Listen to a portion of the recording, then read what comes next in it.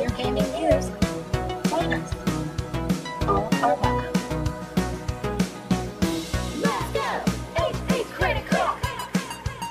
Hello, everyone, and welcome to another episode of HP Critical, a podcast where my friends and I talk all things gaming. I'm your host, Jarrell, and I'm joined by the new HP Critical crew, Brandon, Kelly, and Gabe. So, you guys may know Brandon, but I want to reintroduce everyone to any podcast listeners.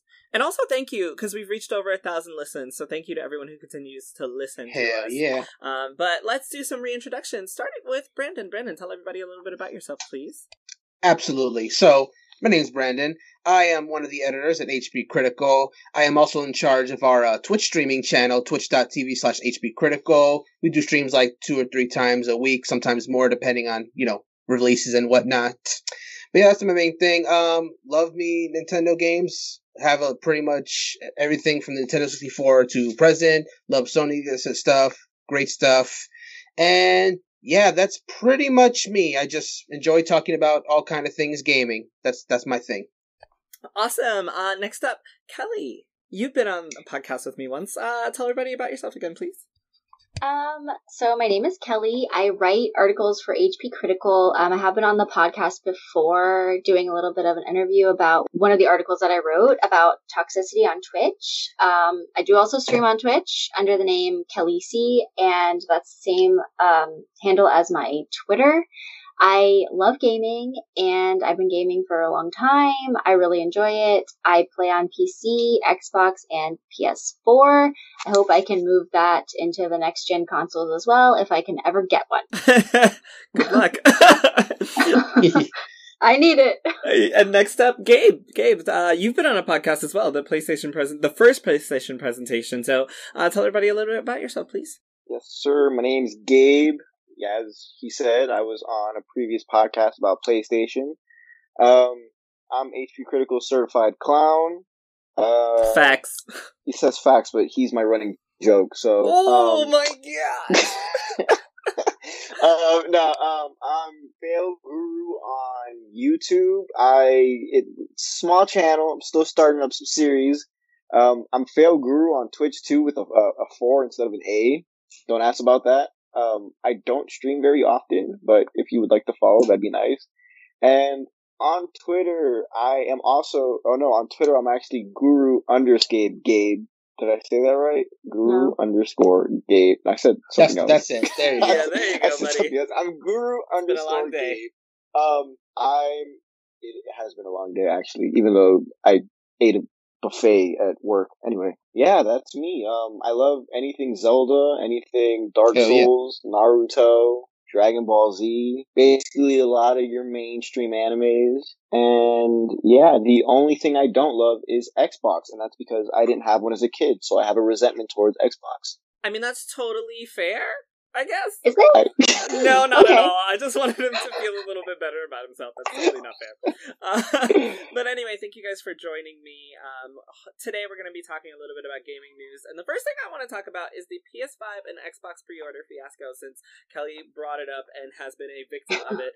How did you guys feel about that? Well, first of all, just for anyone who doesn't know, the PS5 was revealed, and then we were told that the PS5 pre-orders would go up the next day, and instead of going up the next day, they went up the same day because Walmart fucked it up for everybody.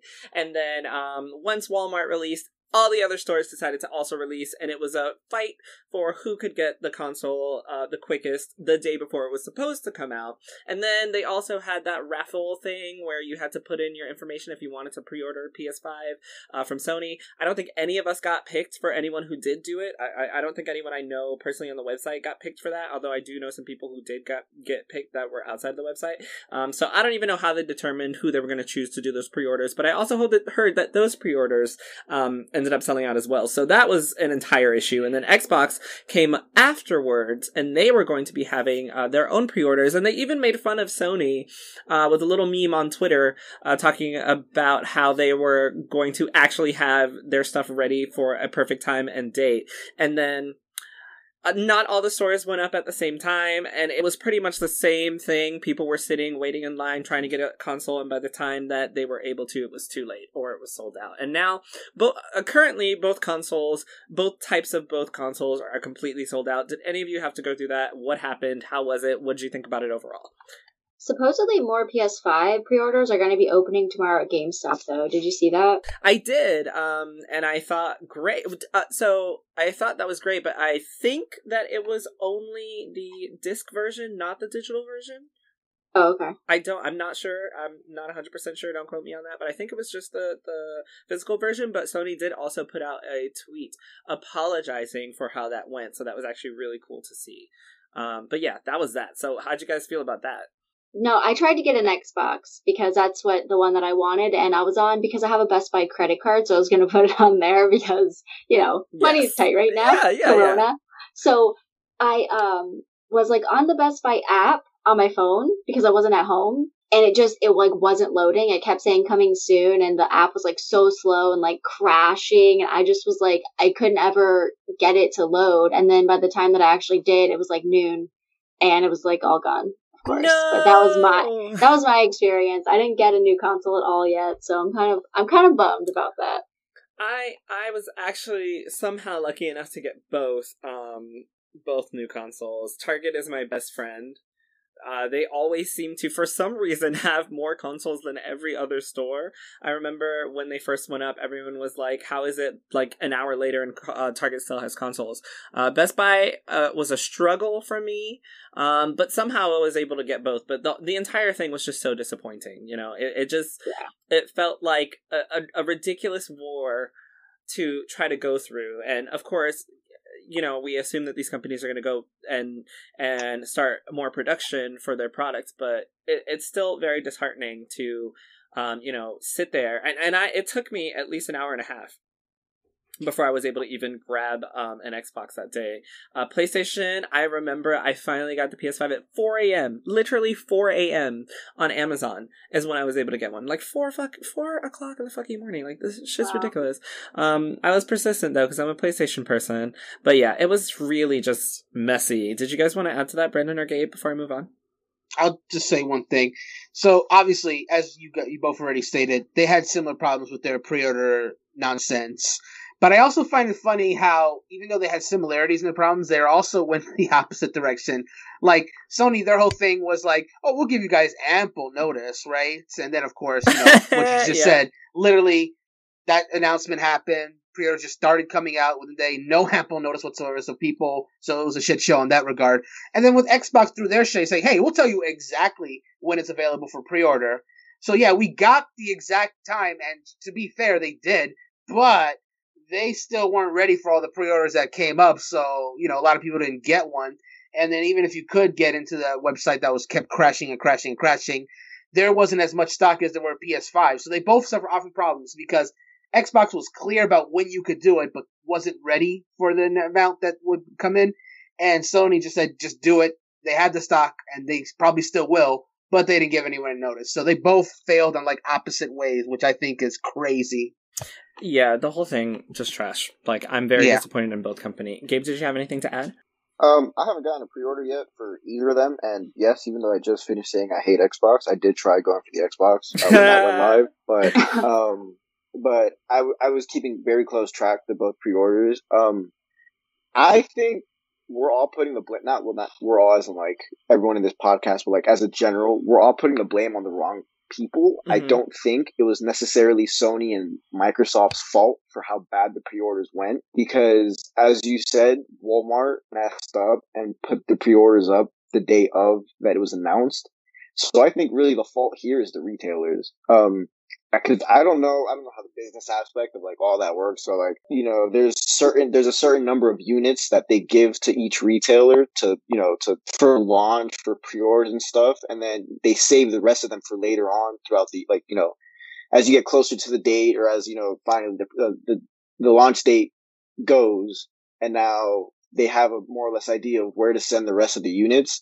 So to me, it was more of the retailers fucked up, and Sony and Microsoft just got the brunt of all the, negativity, because apparently they didn't plan it correctly. But, again, I don't like. It's not to me. It's not that big of a deal. I feel like okay, yeah, you missed some of the pre-orders, and you might not pre-order a little bit. You might pre-order a little bit later. But you're eventually still going to get the system. It's not like this isn't something that's going to disappear completely if you don't buy it. The funny part is there was a tweet that went out and it was talking about how, I forgot who it was from, but it basically just said, thanks everyone who said they hate Xbox for ruining it and pre-ordering at the same time as everyone else, you assholes, or something like that.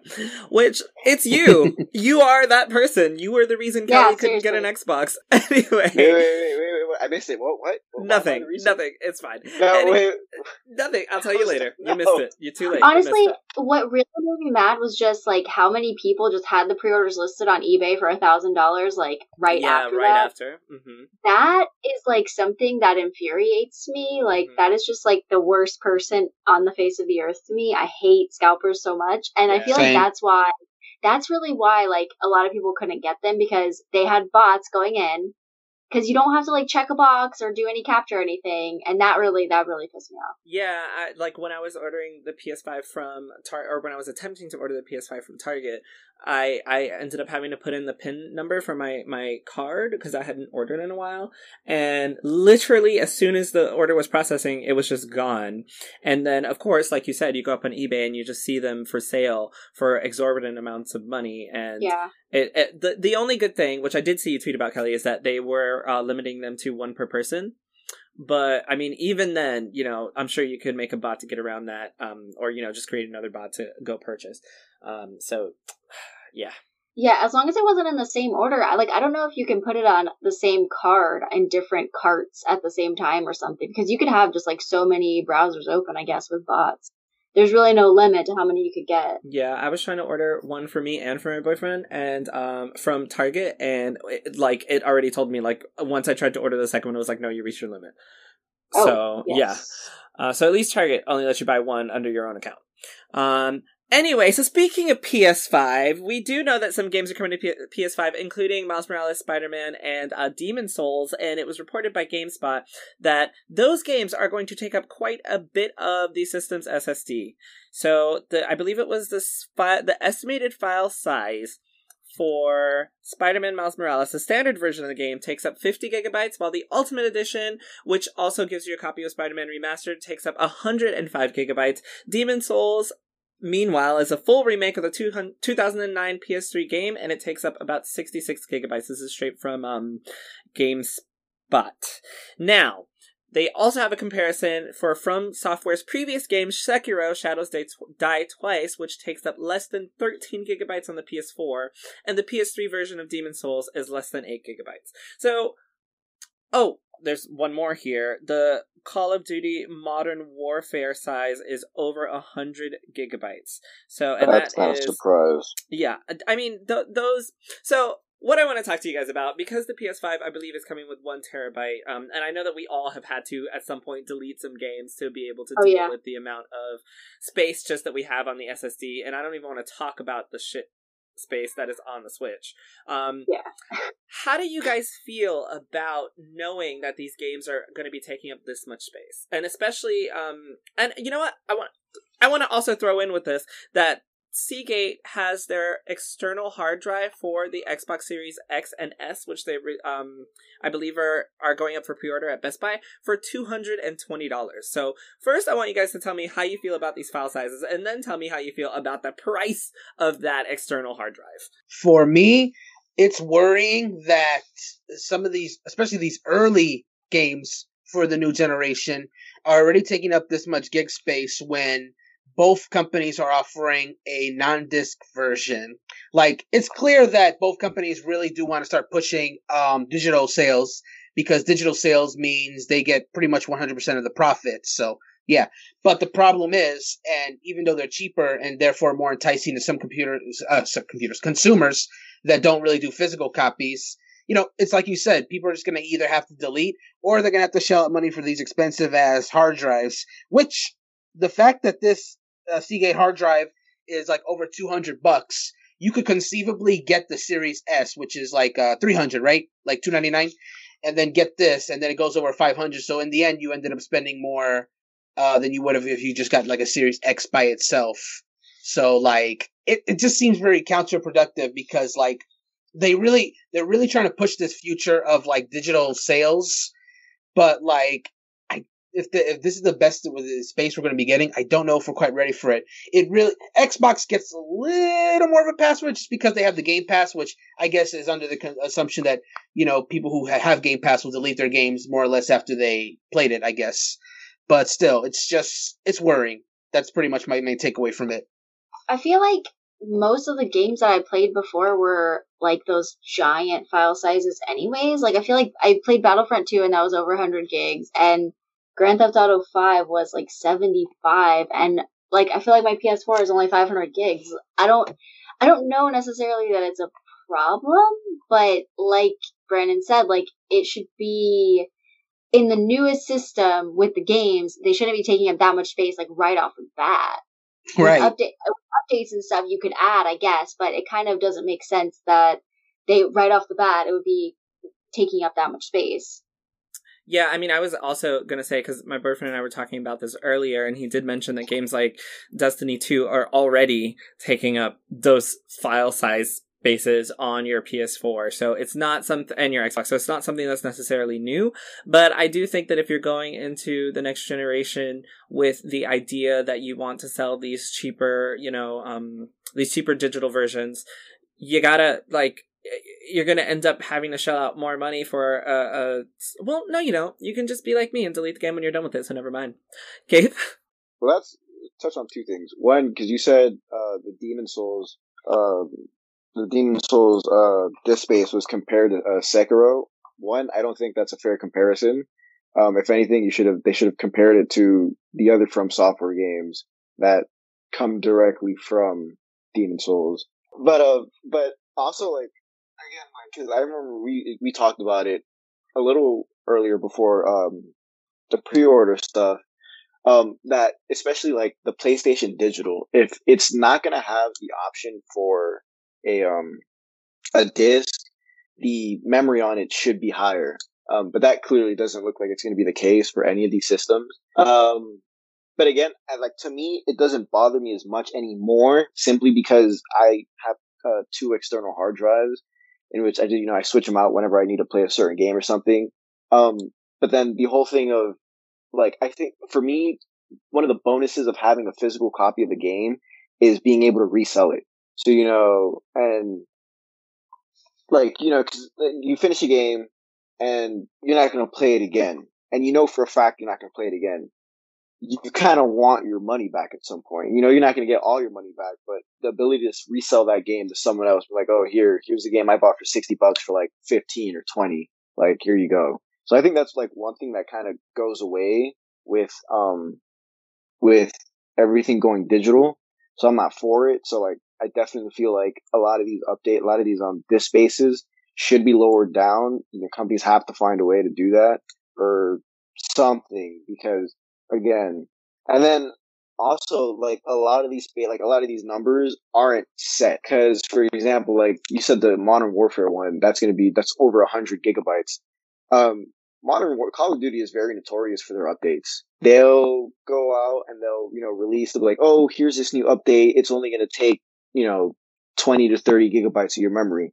But as soon as you boot up the PS4 and you see that update in your system, it's not 20 to 30 gigabytes. It's a little bit more. And so, yeah, that's me. I mean, so speaking of updates, I'm going to do a really awesome segue here. Speaking of updates, the Marvel's Avengers came out, and the first patch is fixing over 1,000 issues in the game, which brings up the conversation of games that are clearly coming out released that are just not finished. I've never in my gaming career ever heard of a game getting over 1,000 issues fixed in a single patch. And I'm not going to read the patch notes because it's a lot, but they range from things like fixing, because it's 1,000 to read through. Right. But they range from things like fixing the first one says it fixed an issue where 8A would not progress if the player started the campaign from the war table after selecting Avengers Initiative first. That is literally the first mission. Like, you can't even do the first mission? That is such trash. So how do you guys feel about games that are seemingly come out that aren't completely released, or do something like fix over 1,000 issues when it first comes out?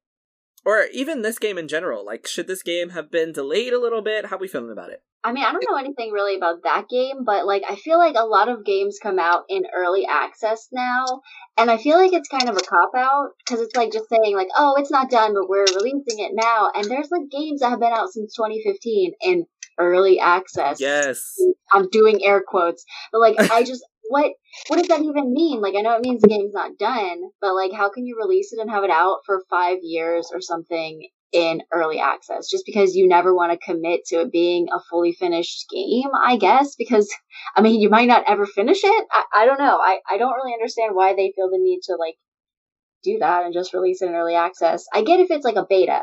They're not calling it that. They're just calling it early access. Yeah, I think most companies attempt to do it to try to make money to continue to create their game. Yeah. But I think Fortnite is a great example of this because that game came out in, I think, 2017, I believe. I just looked up July 21st, 2017. That game was literally in, like, early access for its entirety. And, like, that made no sense because Epic makes so much money from Fortnite. There's literally no reason that game should still be in some form of early access so that we're literally paying for a game that essentially is not finished yet. I mean, I can't even tell you what's not finished about Fortnite. I played it back in 2017. I played the campaign mode where it was like you and your friends versus zombies, and you had to build your own home base and all of that, and that was great. And that was when it was in alpha or pre-release, whatever. And now, 3 years later, like, it's the same shit. That literally doesn't make sense to me. But I mean, I guess instead of doing that, Marvel's Avengers was like, no, this game is done. They released it, said it was done, even though they said it wasn't early access. It clearly was, because when you got to fix over 1,000 issues, like, either you had a team that wasn't a team of testers that missed a lot of stuff, or y'all knew what this was, and you waited to see if anyone was going to complain about it, and then when people complained about it, you were like, oh shit, look, we worked so hard that we fixed over 1,000 issues. But why does your game have over 1,000 issues on release in the first place? Well, I'll just jump in real quick and say that I'm just old enough to remember a time where the QA process had to be even more rigorous because, you know, it was a time where you couldn't patch games. You know, when that was out, that was out. If there was a bug, well, nothing you can do about it now. Now, of course, we're in an age where, you know, all games, even if they're not online, they don't have online play, can be updated at any point if there's like a game-breaking bug or anything like that can be fixed. And that's cool. I think that's a positive that games can be patched. But the fact that 1,000 patches this soon after release, I find is something I find unacceptable. Like, that's like, you didn't finish the game. Obviously, if there's that many things that needed to be fixed, that, like, it definitely released too soon. Like, and I get why, but like, it's a bad look. In fact, I don't think I do understand why it came out this early. Like, if it was coming this close to the next gen console releases, anyways, and they are planning on doing like later versions of it, why didn't you guys just wait until the consoles came out? Like, we're gonna be talking about this more later, but with Spider-Man getting a PS5 release as well, and a few other games getting like PS5 releases, just for example, I think it would have been smarter just to wait. Like, I could see this game sales like increasing exponentially, people getting it with their like new next gen console, as opposed to just, you know, releasing a few months before on like what is going to be the last gen systems. So it's not even, to me, it doesn't even seem like a good business decision, but it's also like, you just released an unfinished game, and that bugs me a lot. Like, patches shouldn't be a crutch. It should be a fallback in case something does go wrong. And I don't like that more and more games are just releasing unfinished. Excuse me. More and more games releasing unfinished, and, you know, just leaning on patches to fix it later. Like, bugs me. Yeah, no, I'm 100% with you on that one. I have the game. I haven't encountered too many issues personally, but just knowing that as I move forward, that's a possibility. I'm just like, what the? And this game is literally updated so much since I started it. Like, I'm literally getting updates all the time, and I'm like, what is going on? And now I see why. It's because it's clearly a broken game. What that tells me is, like, maybe later on down the road, it'll probably be a really good game after the patches and like, you know, like yeah, it'll be a good game when it's finished. So, you know, why would I get it now when it's not finished? So I'm just very happy I didn't pay full price for it. So moving on, Hogwarts Legacy was revealed during the PlayStation 5 recent presentation where we got more information on the PS5, and a lot of people were super hyped for it. But as we know, J.K. Rowling has gotten into some hot water for various comments she's made on gender, as well as being accused of being transphobic, and she's had a bunch of public backlash based on some words that she's said. Famous actors from the Harry Potter series, including Emma Watson and Daniel Radcliffe, have all come out to support trans rights, publicly disagreeing with her own comments, and this is coming from IGN. So, WB came forward and they said that J.K. Rowling is not directly involved with the new Harry Potter RPG Hogwarts Legacy. Now, what I want to ask you guys is, how do we feel about boycotting the game? Because there has been some talk about boycotting the game because of its creator, and that brings me to the question of, do we boycott the game because of her? Because obviously obviously we don't know, but either she's already made a deal to be able to use the rights to what she's created, or she may be getting royalties from this game. So if we do purchase the game, we will be supporting her, or are we going to boycott the game, not purchase it, but then the developers who've spent, X amount of years working on this game get absolutely no reward, and the fans don't either. It's a question of whether we are going to separate the creator from the content because the creator is bad, and technically she isn't the creator. How are we feeling about Hogwarts Legacy as a whole? Not to be too harsh, but for lack of better words, I think boycotting Hogwarts Legacy is stupid. You're not proving anything at this point. Because one, a lot of the controversy that J.K. Rowling has been under it's been more present time, like it's come out this year. I know there's been some things over the past years that she said that people are like, but as far as I know, this game, Hogwarts Legacy, started development like very early, a couple of years ago, because I don't remember, it was one of the E3s, I don't remember which one it was, or one of those game shows where they said there's a Harry Potter RPG being developed, and that was a very long time ago. I don't think it's fair to the developers of the game to boycott it, because they just brought another part of that world she's already created and made it their own. Like, yeah, sure, she's gonna get some money off of it, but it's like, again, we talked about this earlier too. It's already at the point where no one can buy this game, and J.K. Rowling's not gonna feel any less in her bank account. Like, she's already at that point where she can go without getting royalties from a game because everyone's upset with her. So again, I feel like it'd just be a slap in the face to the developers and the people who worked on the game. So, really quick, one of the comments actually one of the arguments brought up in a Polygon article, which is titled "Why I'm Not Buying the Harry Potter Game," the author says that one of the reasons that they don't want to purchase the game is because they know that it has less to do with J.K. Rowling, but they know that it's impossible for the game to exist without her agreement, and that this could possibly lead to boosts in sales of Harry Potter books and merchandise, which would again generate more income for Rowling herself. So it's less of the actual game, but it's more of keeping her relevant. And the more we keep her relevant, the more she's going to be able to tweet out more harmful stuff, more harmful transphobic stuff to her X amount of followers. I kind of agree, just because I don't want to support J.K. Rowling because she just keeps saying more things. I don't know why she just won't shut the fuck up. Like, just stop while you're ahead. Like, really, you're like. She just keeps making it worse, so I feel like any apology she makes is just not even genuine now, because she just keeps doing more and more. Like, she has a merch store now. It's just crazy. But I mean, I love Harry Potter. I always have. Like, I have the books. I've read them multiple times.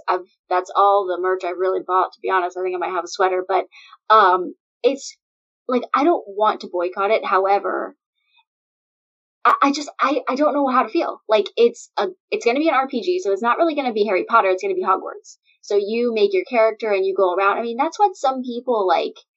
I mean, I wish that was my real life. Exactly, yes. I'm not yes. I don't know, like, it's what I've always wanted. Like, people have been looking forward to this for so long, like, even before it was announced, probably, and before that, even before J.K. Rowling was a total bitch, before she turned into, like, this crazy thunder cunt over here. So I don't know, like, how to feel about it. Like, I want the game so bad, I feel really strongly that I'm going to buy it. Yeah. However, like you said, it's going to force more people into like, it's going to force more people into knowing who she is and keeping her relevant. And if she just, like, kind of stopped after comments, it would have been like, okay, we're just going to, grandma's old, just don't listen. But now Yes. she has a merch store. She has, like, all this stuff that's directly saying that she hates trans people. I just don't know why she won't stop. Yeah. Like, she's already rich. Why keep fucking beating a dead horse? Like, I don't understand why it's so important to her to, like, be on this horse, you know? Anything she says is always, front page news. So, Yeah. imagine her saying something right after this game comes out, which then continues to blow up. But also, I'm also, with Gabe on this, like, if I were developing this game, and I'm very passionate about Harry Potter, I love Harry Potter as well. And, this is before Harry himself. This is Hogwarts Legacy, so it's like our chance to be able to get our own open world Harry Potter RPG, which people have been looking forward to for forever. And then, yeah, and then you have, like you said, cunt bitch ruining it for you. So it's a really tough position to be in, but I personally think that at the end of the day, we shouldn't pull ourselves away from enjoying something because the creator is trash. But then we also shouldn't support the creator and continue to support them in any way, so I have no opinion. Brandon? Oh, Yes. Well, really quick, ahead, Brandon, Dave. before you jump into yours. Sure. I don't agree with what you said, but the article you read about the boycotting, because they're saying if you buy the game, more people are going to buy Harry Potter. They're going to buy Harry Potter, read into the books, and watch the movies. What's going to happen when the game releases and it's not doing good because everyone decided to boycott? Guess what's going to happen? Harry Potter is going to come back up. J.K. Rowling is going to come back up. People are going to be like, oh, I've never read Harry Potter. I want to see if her views are reflected in her books, or what is it about the books that everyone likes that now all of a sudden they hold her to such a high standard and she's not living up to it or something. So either way, J.K. Rowling is going to get her publicity, and either way, a lot of people are still going to buy her stuff because they want to see who she is, what she's about. Yeah. So I didn't agree too much with that boycotting to avoid all that stuff, but I'm sorry, Brandon. There is another article. I'm sorry, also Brandon. There is another article over on the Independent that is titled "Boycotting Hogwarts Legacy over J.K. Rowling's transgender comments won't achieve much, but it's no surprise fans are considering it." So I think even if we do know that it's not going to do something big, it is still a personal decision, because no one wants to support, or at least no one on this podcast wants to support anyone who is transphobic. No one wants to support someone who is going to continue to berate an entire group of people just because they don't like their existence. And it, I do think, is an internal, conversation that you have to have with yourself. Are you choosing the enjoyment, or are you choosing to boycott? And is that boycott going to do something for you as a person, knowing that you didn't contribute to putting more money in the pockets of a bigot? Now I'm done, Brandon. I'm sorry. Tell us how you feeling. I'll keep it brief. Wait, hold on. One more thing. No, What's up? Go ahead. No, I'm kidding. he's kidding. Okay, damn it. All right, yeah, mine's is pretty brief. Maybe this is an unpopular opinion to say, but I believe that the Wizarding World / Harry Potter franchise has even gone beyond just J.K. Rowling, because obviously she's a well-known figure because she created the damn franchise. But the fact is, there's just millions upon millions of people who are enjoying the Wizarding World for everything it has, and disassociated with the creator without even trying to. It's just a natural consequence just because they love the world. I'm among those people, and I know Kelly said she is earlier.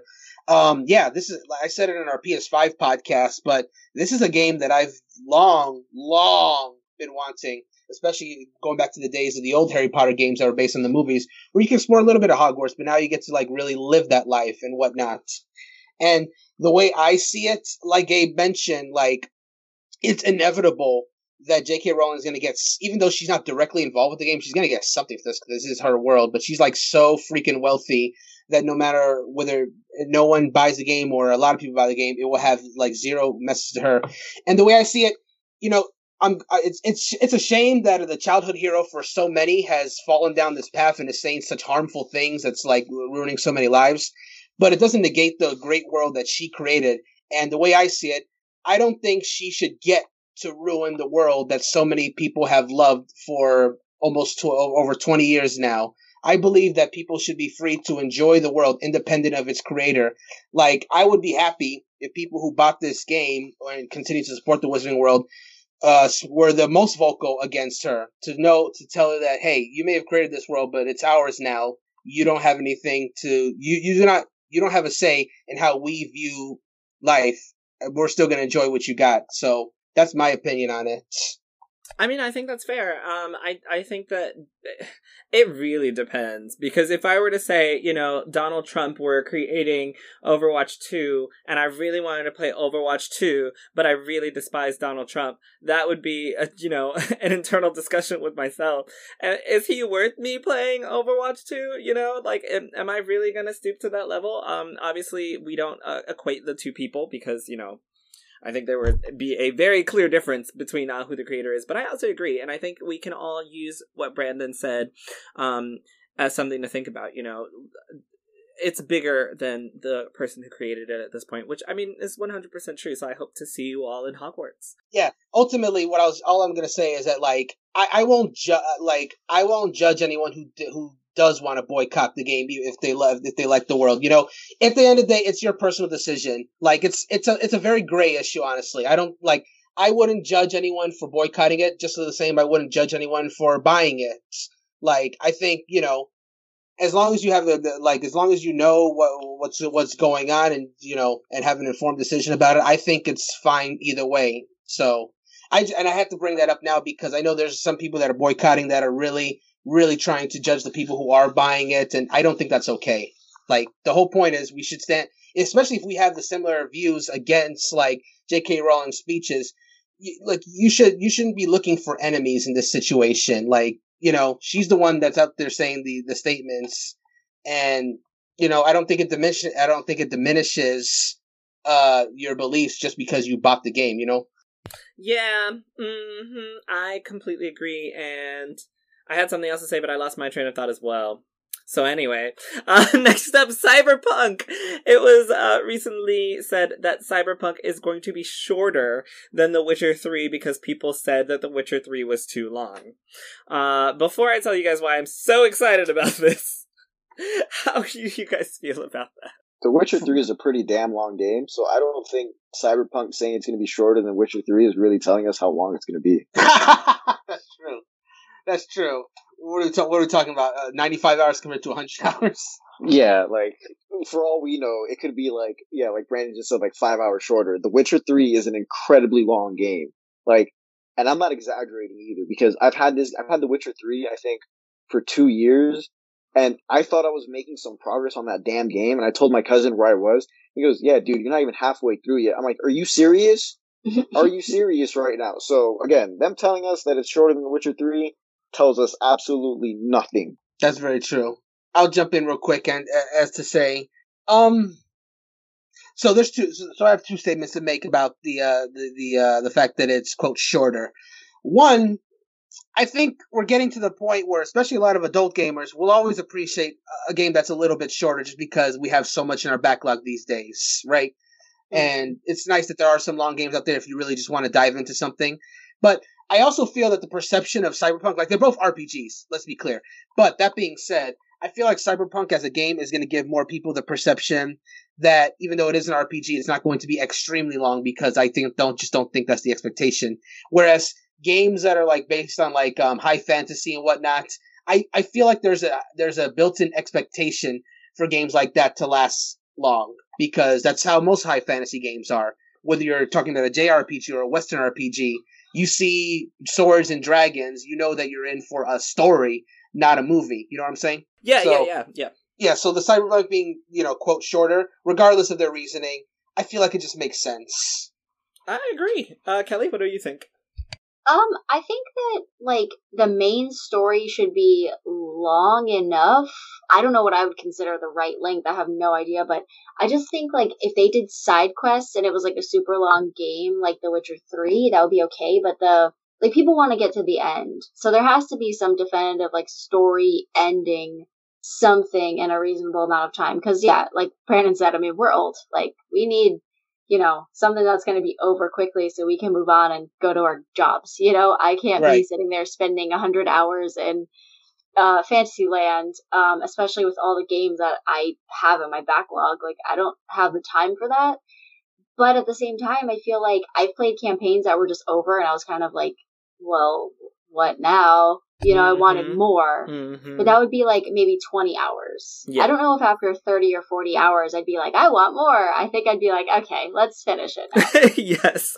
No, I completely agree. So Patrick K. Mills, who is the senior quest designer, was speaking on Twitch, and he said that they did shorten the main story of Cyberpunk as a response to the complaints that they got for the length of The Witcher 3. But he also did go on to say that there will be lots to do, and there will also still be side quests. So I'm assuming that means that, you know, obviously this is just an assumption, but I'm assuming that the main story is something that we can actually get through, and then if you want to continue your adventures in Night City, there will be enough side quests rather for you to get the full amount of money from your game. And this is going to be really interesting because if I'm not mistaken, this game is coming out I think it's on November 12th. I should know this.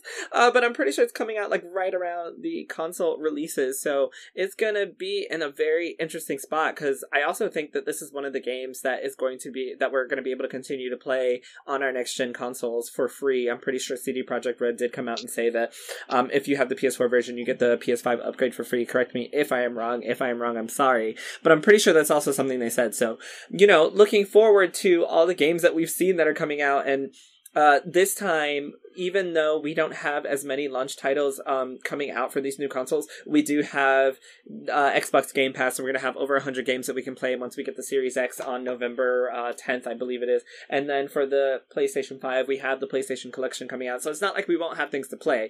Adding Cyberpunk to that, because it's 300 plus hours long, would not be something I'd look forward to, because, I mean, Brandon, you and I and Wesley talked about this on the Last of Us 2 podcast.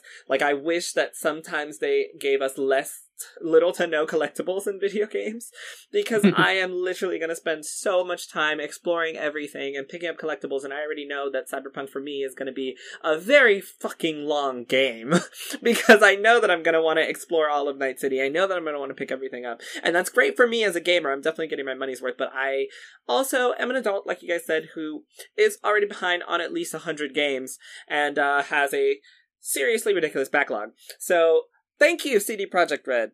Thank you for making your main game shorter for those of us who have, other things to do. We do want to escape into that world, but you also don't want it to be, tedious.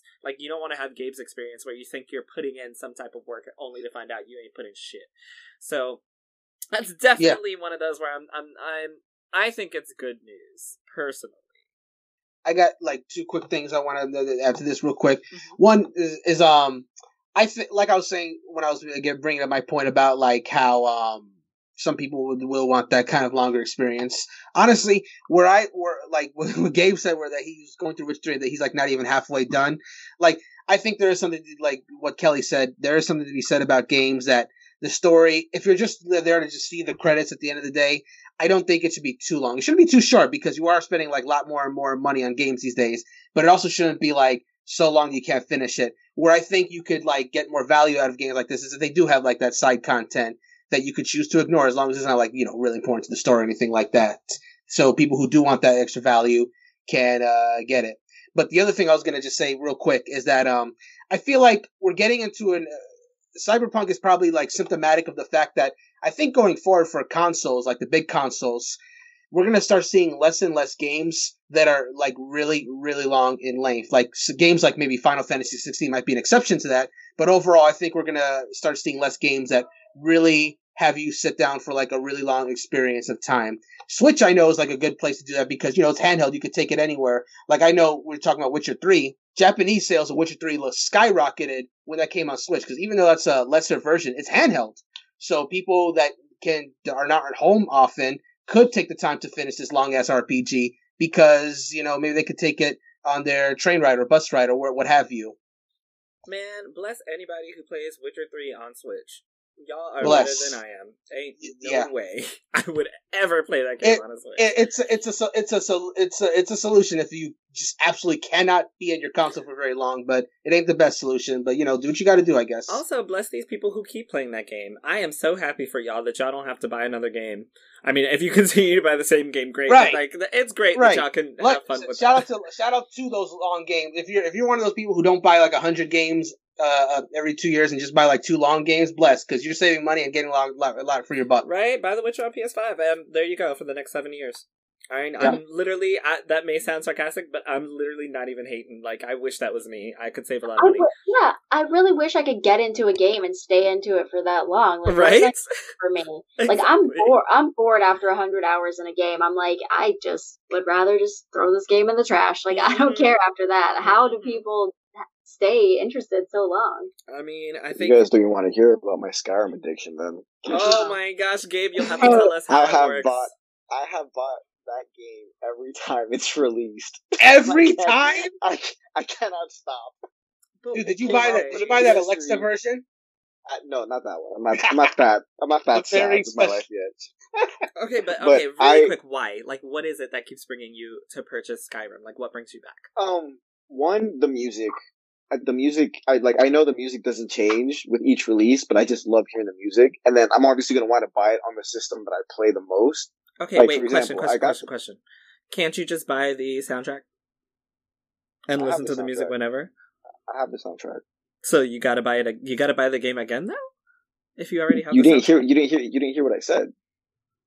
You want to buy it? I said, I'm gonna buy it for the system that I use the most so I can hear it as I play. Like, I'm gonna listen to the music while I play. It's not the ultimate factor, but it's a deciding factor in why I bought. But you can literally just play the music if you bought the soundtrack while you play something else on your new console. But sometimes I want to play the same game. Sometimes I want to keep playing Skyrim. Okay, cool. I'm just asking. I'm trying to understand. Play it on the system you have it on. Why do you need it for every another one? Exactly. Well, no, because that's the thing. Like, I was gonna go through like the timeline, but you guys don't let me finish. Go ahead. So I got it for the PS3, right? By the time I got it for the PS3, the PS4 was getting ready to come out. I didn't put too many hours in on the PS3. So they're like, oh, okay, here's Skyrim for the PS4, the remastered version. And I was like, okay, I'm going to go ahead and buy that. But before that happened, I don't know why. This is the only time I don't know why I bought it. I bought it for my PC. But at the time, I didn't have a PC that could run really well. But I think to me, because I was always on campus in college. So I was like, oh, during my off times, I want to play my game. But obviously, I can't bring my PS3 to FIU and connect it up to a random TV. I mean, I could, but that was rude to do, so I didn't do that. So I bought it for my PC. Turns out I really don't know anything about PCs, so I didn't check the specs before buying the game. And I think I could run the game at like 1 frame per 5 minutes. That's how bad my PC was. Oh my god. What? So, as you can imagine, this little skinny kid is sitting down in the college library booting up Skyrim for the first time, and all of a sudden I thought my computer froze because I was on a black screen for the longest time, and right before I hit the off switch, the title screen finally came up. So I'm like, oh, it is running, just very slowly. Oh my god. So that was my one mistake purchase of Skyrim. But then, they announced it for the PS4. And then the thing is, on the PS4, they announced that you could put some mods into it, which you previously couldn't have done on the PS3. So that was another selling point for me, because I was like, Skyrim with mods, who doesn't love it? But then the other thing was, when I got an actual PC that could run it, and I re-downloaded the game, at that point, there's that thing of, if you already had the original version of Skyrim on Steam, they give you the remastered one for free. So that was another copy that I got, but that one was free. And then for the Switch, again, it was the whole portability thing that sold me. It's like, oh, I can now play Skyrim on the move. That's, and honestly, Skyrim on the Switch wasn't that bad, graphic wise. So that's literally why I got every single release of that game. There's always a reason. May not have been the best reasons, but there's always a reason. Alright, are you actually still playing the game? Yes. Alright, fine. That's all I needed to know. On PC and PS4. Awesome. Honestly, I can't judge. I own 4 versions of Final Fantasy X. Oh, you know what? I do too, but I own 3. But that is because, 1, it is a remaster. 1. Yeah, that's and true. And then 2, it's just because everything is better portably on Switch for RPGs. That's why I did it. That's literally, so we have like actual reasons. Anyway, so all of us have been on Twitch, I believe, at one point or another. Recently, Twitch mid-roll ads were released, let me correct that statement. Twitch mid-roll ads have always been a thing, but streamers have been able to decide when they show up. So recently, Twitch started automatically running ads in the middle of streams as a test. And what they would do is they had a picture-in-picture version for the mid-roll ads so that essentially streamers who were affiliates and partners would be able to get paid for every ad that was run. So they'd hopefully be making more revenue by this service. Of course, if you pay and subscribe to the channel, you wouldn't see the ads if you subscribe to the person on Twitch or whatever. But anyone who hadn't would be able to see these mid-roll ads that showed up on Twitch. And they got a bunch of controversy as soon as they were shown because the picture-in-picture actually made the player smaller and put this huge ad up. And a lot of times, from what I saw on Twitter, a bunch of people were missing very important parts of their streams were being minimized so that it was really hard to see what was going on. And it took choice away from the creators, the content creators. And Twitch said that the creators should just tell their community that an ad break was coming. Which is a bad thing to say. Either way, it has since been removed, but since we're all on Twitch, how did you guys feel about Twitch enforcing mid-roll ads when they saw fit, when it would actually hopefully increase revenue for creators, but take that agency away from creators? How did you guys feel about that? Yeah, I just feel like it wasn't really thought out. Yeah, that's really all I can say about it. Like, cool, more ad revenue for creators, but like, random is no good. You could just really ruin someone's moment. Yeah, just someone only thought about it halfway. That's all I can really say. I'm glad it's gone.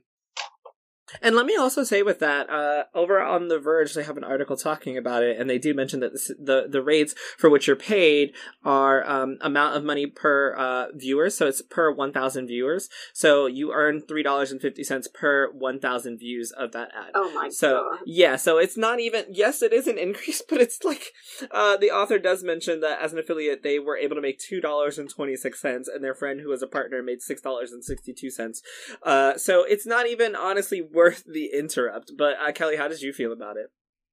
I don't know if I really have an opinion, just because like I didn't really see, I mean, I haven't been streaming that much lately, so I don't know, like no one on my channel's been like complaining about it, but all I saw really was just everyone bitching about it on Twitter. That's really my only point of reference, was streamer Twitter going absolutely batshit over it.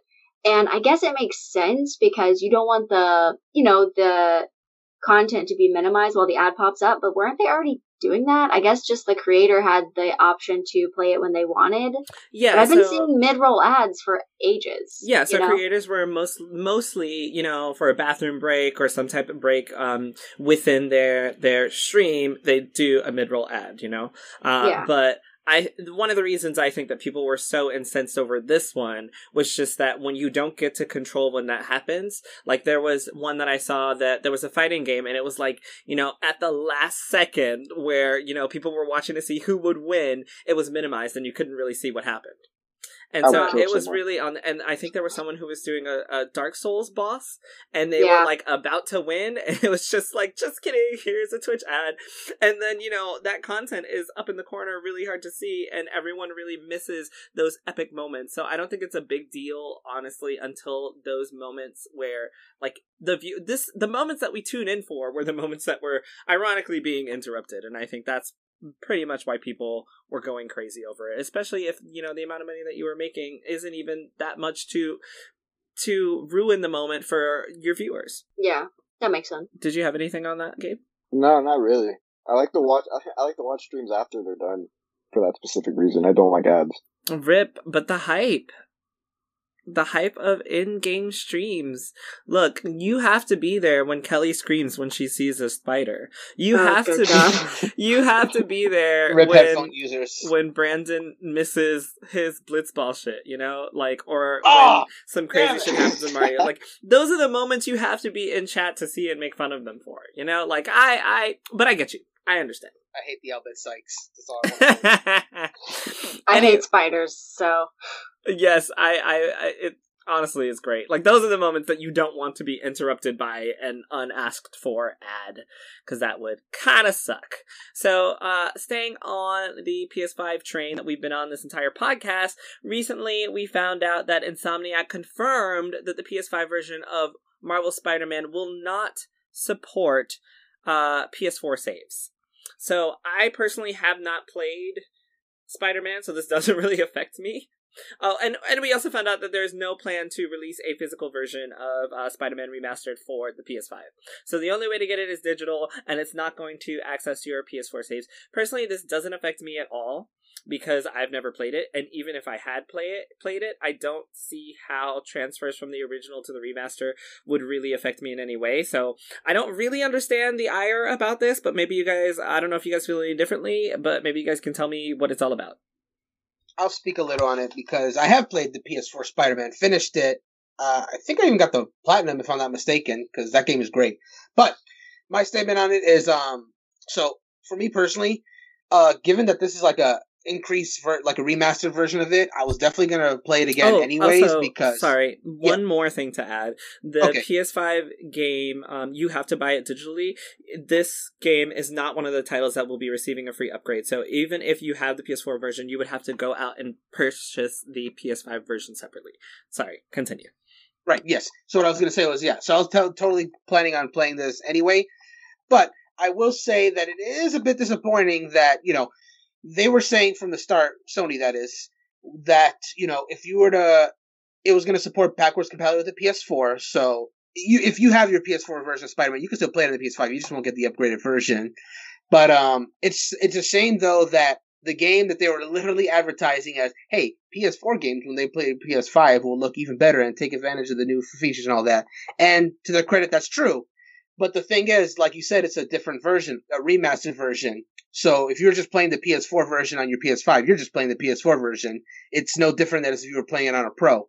To really get the remastered version, you have to buy kind of like a separate game. And I don't know, it's I get it, but it's also kind of scummy that the game that they advertise as being like the example of this feature is the one that you got to buy a separate version for just to get it. As far as the saves, I get that too. It sucks. I would have liked to have to keep the save as an option. There's a lot of people I know that's going to be affected. It won't affect me personally because I was just going to do the game over again just to experience everything in the remaster. But it is a shame that, they couldn't incorporate it for this game going forward. What would you be losing? Are you just losing Spider-Man suits? Basically, because you have to earn every one of those suits in the game. It does take a lot of time to do all of that. So if you're doing the story, the story itself is a good, 8 to 10 hours. It's not very long to do the story. It's all the other content that you'll really sink your time into to unlock all those suits, complete all those challenges and stuff like that. That's a hard pill for anyone to swallow. If you if it's been long enough, some people want to do that over again. I know I'm one of them. But a lot of people, they invested however many hours into the game and then you just have to do it all over again. I know it's going to suck for a lot of people. And I can't say I don't sympathize with them. I understand the outrage. I'm just personally neutral towards the whole thing. I just wish it was an option for people who had the PS4 to get the remaster. What I don't understand is that isn't that what you have to do anyway when you play a remaster? We literally repurchased Final Fantasy X knowing that we were going to have to go through and play the whole game. Actually, that did have cross saves. From PS3 to whatever. The point is, if you're repurchasing that, isn't your intention to replay the game anyway? Yeah, and you're absolutely right. With any other remaster, that would 100% be what you would have to do, and people kind of know that going forward.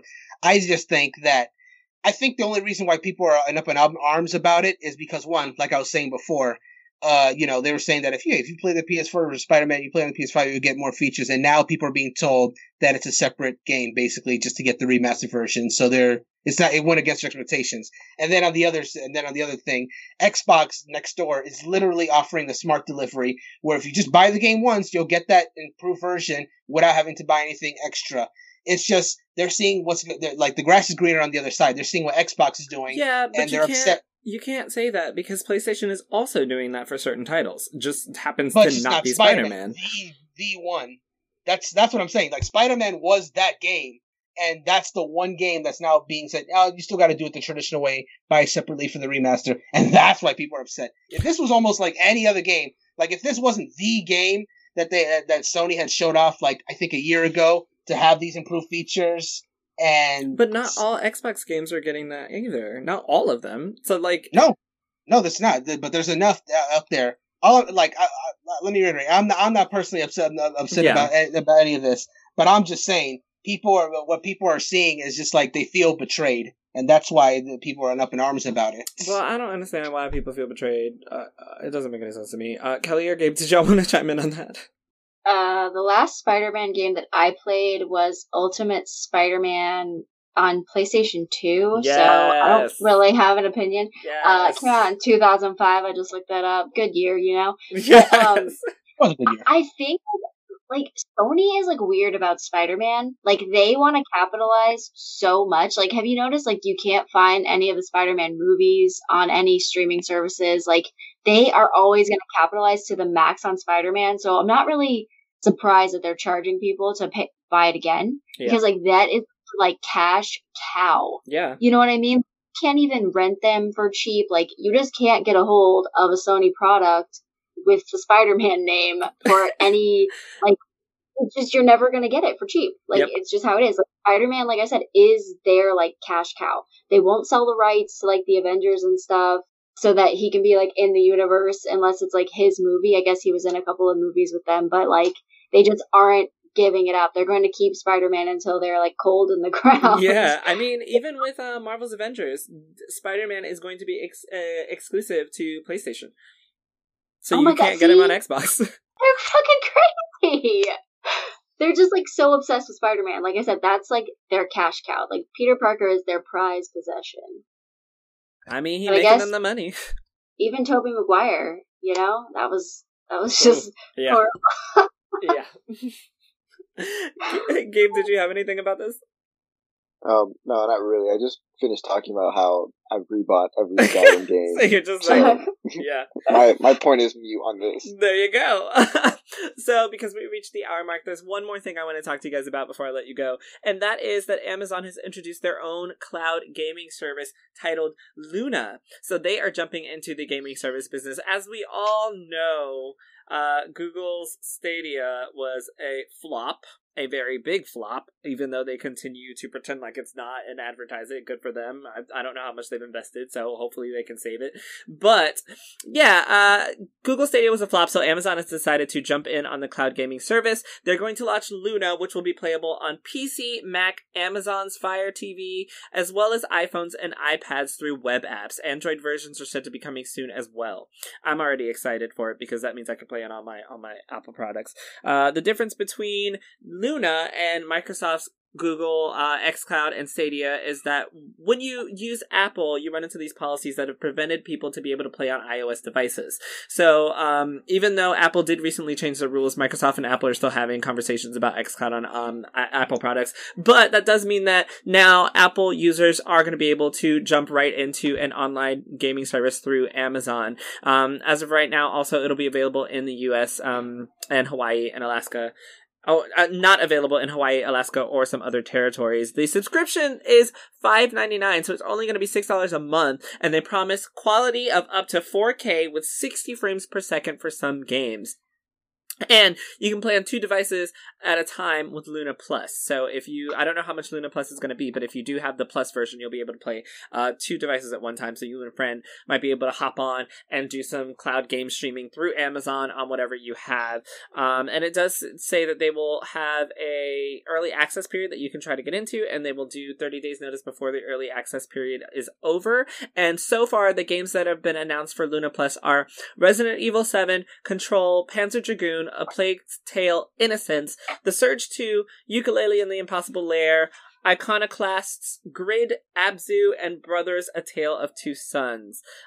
Also, there leveraging their ownership of Twitch so that the Luna interface will show Twitch streamers for games that are supported in the service, and players can launch into games right from Twitch. So very similar to what Stadia was attempting to do. You'll be able to just watch your favorite streamers and hop right into the game that they're playing, or on your own. And there is no hardware as well. So that they do, as Stadia, well, actually Stadia, did Stadia have hardware? Aside from the controller? Not really. Okay, yeah. Yeah, just a controller. Exactly. With Luna as well, there will be a controller. It is an Alexa-enabled controller that connects directly to the cloud service for lower latency experience, similar to the Stadia controller. That is going to be $50 for pre-order. Device compatibility for Luna is PC, which requires Windows 10 with support of DirectX 11, Mac OS 10, Fire TV devices, Chrome web browser for PC and Mac, or Safari web browser, iOS 14 for iPhone and iPad, which is really fucking dope. So, we've seen how Stadia failed with their cloud gaming service. Also, very important, it says that users can expect to consume up to 10 gigabytes per hour at 1080p resolution. So, if you guys are paying, for X amount of gigabytes per month on your internet, please be aware that shit is going to be ate up super quick if you're trying to play something in 4K. Just throwing that out there. That's a little caveat. And this is all, by the way, reported by GameSpot. So, Stadia failed. It was a big flop. Cloud gaming is always something that I'm not so sure about because my internet goes in and out. It's trash sometimes. I don't necessarily even want to be playing on my iPhone. Like, I don't want to play Resident Evil 7 on my iPhone. I have no interest in doing something like that. Not even on my iPad. I know that some people are interested in that. Oh, also, there's a partnership with Ubisoft. So, games like Assassin's Creed Valhalla, Far Cry 6, and Immortals Rising on release date should also be coming to Amazon's Luna. So yay, more Ubisoft games everywhere because they're just really Ubisoft doesn't miss any opportunity at all. Like, they're always like, take our games. Which, anyway, that's another topic. But so how do you guys feel about Amazon's Luna cloud gaming service? So first off, it's interesting that unlike Google, who made a huge deal about Stadia before they officially announced it, Amazon just kind of low-key just dropped this. They were just like, hey, by the way, we're also going to do our own streaming thing. To the point I was like, wait, what? And then I just saw it. I was like, oh, wow, they're just getting into it. So between Amazon Luna, Google Stadia, and Xbox with their Game Pass, and as well as the xCloud, it's very clear to me that gaming really is starting to move forward into the whole cloud streaming thing with its products. But there's some obstacles that are going to come with that. First off, not everyone has good connection. So, like, it may be the future, but, and, if there's a lot of people that are doing it, then it may push, like, some people to start, like, I don't know, push connections to be greater. I don't know. Like, Google Stadia on their own couldn't do it. Like, their whole thing was like, well, this is coming out, so people are going to have to improve. Like, one console or experience, or rather Stadia experience, is not going to do that. But if enough companies are doing it, then who knows what may happen. I just know we're not there yet, because there's a lot of people who don't have the connection to reliably use cloud streaming games at the moment. So I will say that Luna's price point is at least a little more fair. It's worth it. I might at least try a month just to see how it fares. But, like, would I use it consistently? Not me personally. I'm just wondering how it's going to turn out compared to Stadia, who, they didn't really do so well with their thing. I wonder if it's really, like, necessarily a problem with the concept or the problem of just when the timing is for these to come out. Like, I really don't know the answer to that. Like, I feel like it could eventually do well, but I just don't know if now is the right time. I just feel like technology and connectivity and all that kind of stuff just isn't there yet for a lot of users to really take advantage of something like this, regardless of how good it promises to be. Yeah, that's the only thing I'm going to say about this. I do think that the Twitch interface, because obviously Amazon owns Twitch, I do think that Twitch interface and integration could be really cool. I think the price point is fair. $6 a month is, I think, super fair for cloud gaming. But at the end of the day, the amount of the amount of gigabytes that it's going to take to play these games is a Yeah, bit that's the other ridiculous, and I don't see anyone wanting to actually play on mobile. Like, I personally don't want to play on mobile. I'm sure there are a lot of people who are super excited to play on mobile, but it's not for me because I don't want to play on mobile, and I just don't have, and I don't see people having that internet connection to make those things work. Kelly, Gabe, how you guys feeling? Yeah, I think the controller's cute because it has like purple on it. I'm a It fan of does look purple, so it looks pretty good. But I like Twitch, and I think that will be a really big feature. Like Xbox or Microsoft, they failed with Mixer trying to like integrate that, you know. But I think that this, because Twitch is already like a really, well, one of the most popular platforms for gaming, it could be like a really cool thing. Like, I wonder if it will like bring more people to Twitch, or I wonder how it will affect it. I think $6 is a great price point. I don't really care about playing on mobile either, but I think that it's a pretty cool idea. And like you said, they're not really like getting people's hopes up. They're not saying like the next big thing in gaming. They're just like, yeah, here's like this thing we did, and okay, if you want to try it or something. It's like, I don't know. My internet can't do that though, so I'm not probably going to be purchasing this. Yeah, same. Gabe, what about you? One interesting thing I think about this, and every single one of you has mentioned it already, is the fact that it's mobile. As you all know, Fortnite and Apple have been going at it for the past couple of weeks, and the fact that, because you're not allowed to play, I don't know if you're not allowed, but I don't think Apple allows Stadia to run on Apple devices, and now all of a sudden, here comes Amazon, and you can run these games, you can run their not system, their service on your Apple products. iPhone, yeah, that's or an big. iPad or a Mac. That is huge. So I might be looking into it a little bit too much, but I think that's something definitely to look at for the next couple of weeks or maybe even months while this Fortnite versus Apple thing keeps going. Oh, excuse me. Because, as of recently as today, Fortnite is no longer alone in their fight against Apple. Yeah. Fuck them. Because, sorry. Yeah. Wait, I have feelings. Fortnite or Apple? Fortnite.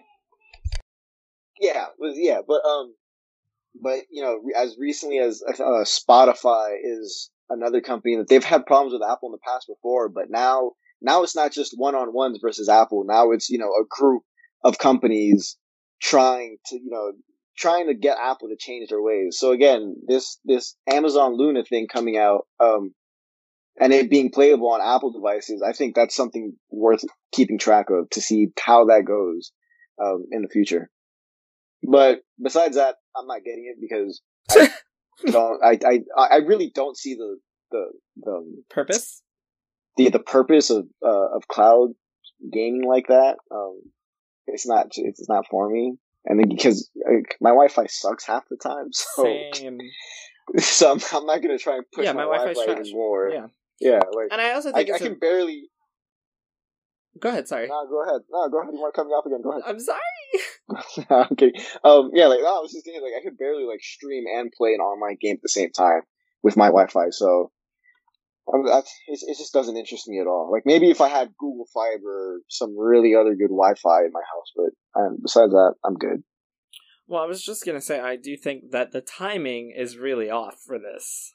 Release this right before the PS5 and Xbox Series X comes out. You know it's sold out. You know people are going to be playing digitally and physically on there. I guess if you don't grab one and you want to play Ubisoft's new games in 4K, this is a great solution. Stadia was attempting to be that solution where we didn't have to purchase consoles, and look how that turned out, and look at all the consoles that are sold out already. So it's a very interesting time for Amazon to jump into the gaming scene, like right before or right during a next generation as we transition. I mean, this is, I don't know how it's going to work for them. Bless them. I think it's really cool to not have to purchase a brand new console to be able to play, Assassin's Creed Valhalla or Immortals Phoenix Rising, and Far Cry 6, and I think I have much more faith in Amazon to be able to create the service than I did in Google, and because they own Twitch, like Kelly said, I do look forward to what could come of playing brand new games that way, but I also just feel like a lot of people are just going to use their consoles because they're brand new. And we'll see how that works out. Anyway, so this has been a great hour talking to you guys all about gaming news. For anyone listening, this is my new podcast crew, so expect to hear us quite a lot. I'm super excited for us to get back into the podcast game. Hopefully you'll be hearing from us rather weekly. Thank you, Gabe. Thank you, Kelly. And thank you, Brandon. Thank you all for coming to talk to me. And we will talk to you guys next week. Bye, everybody. Bye. Goodbye.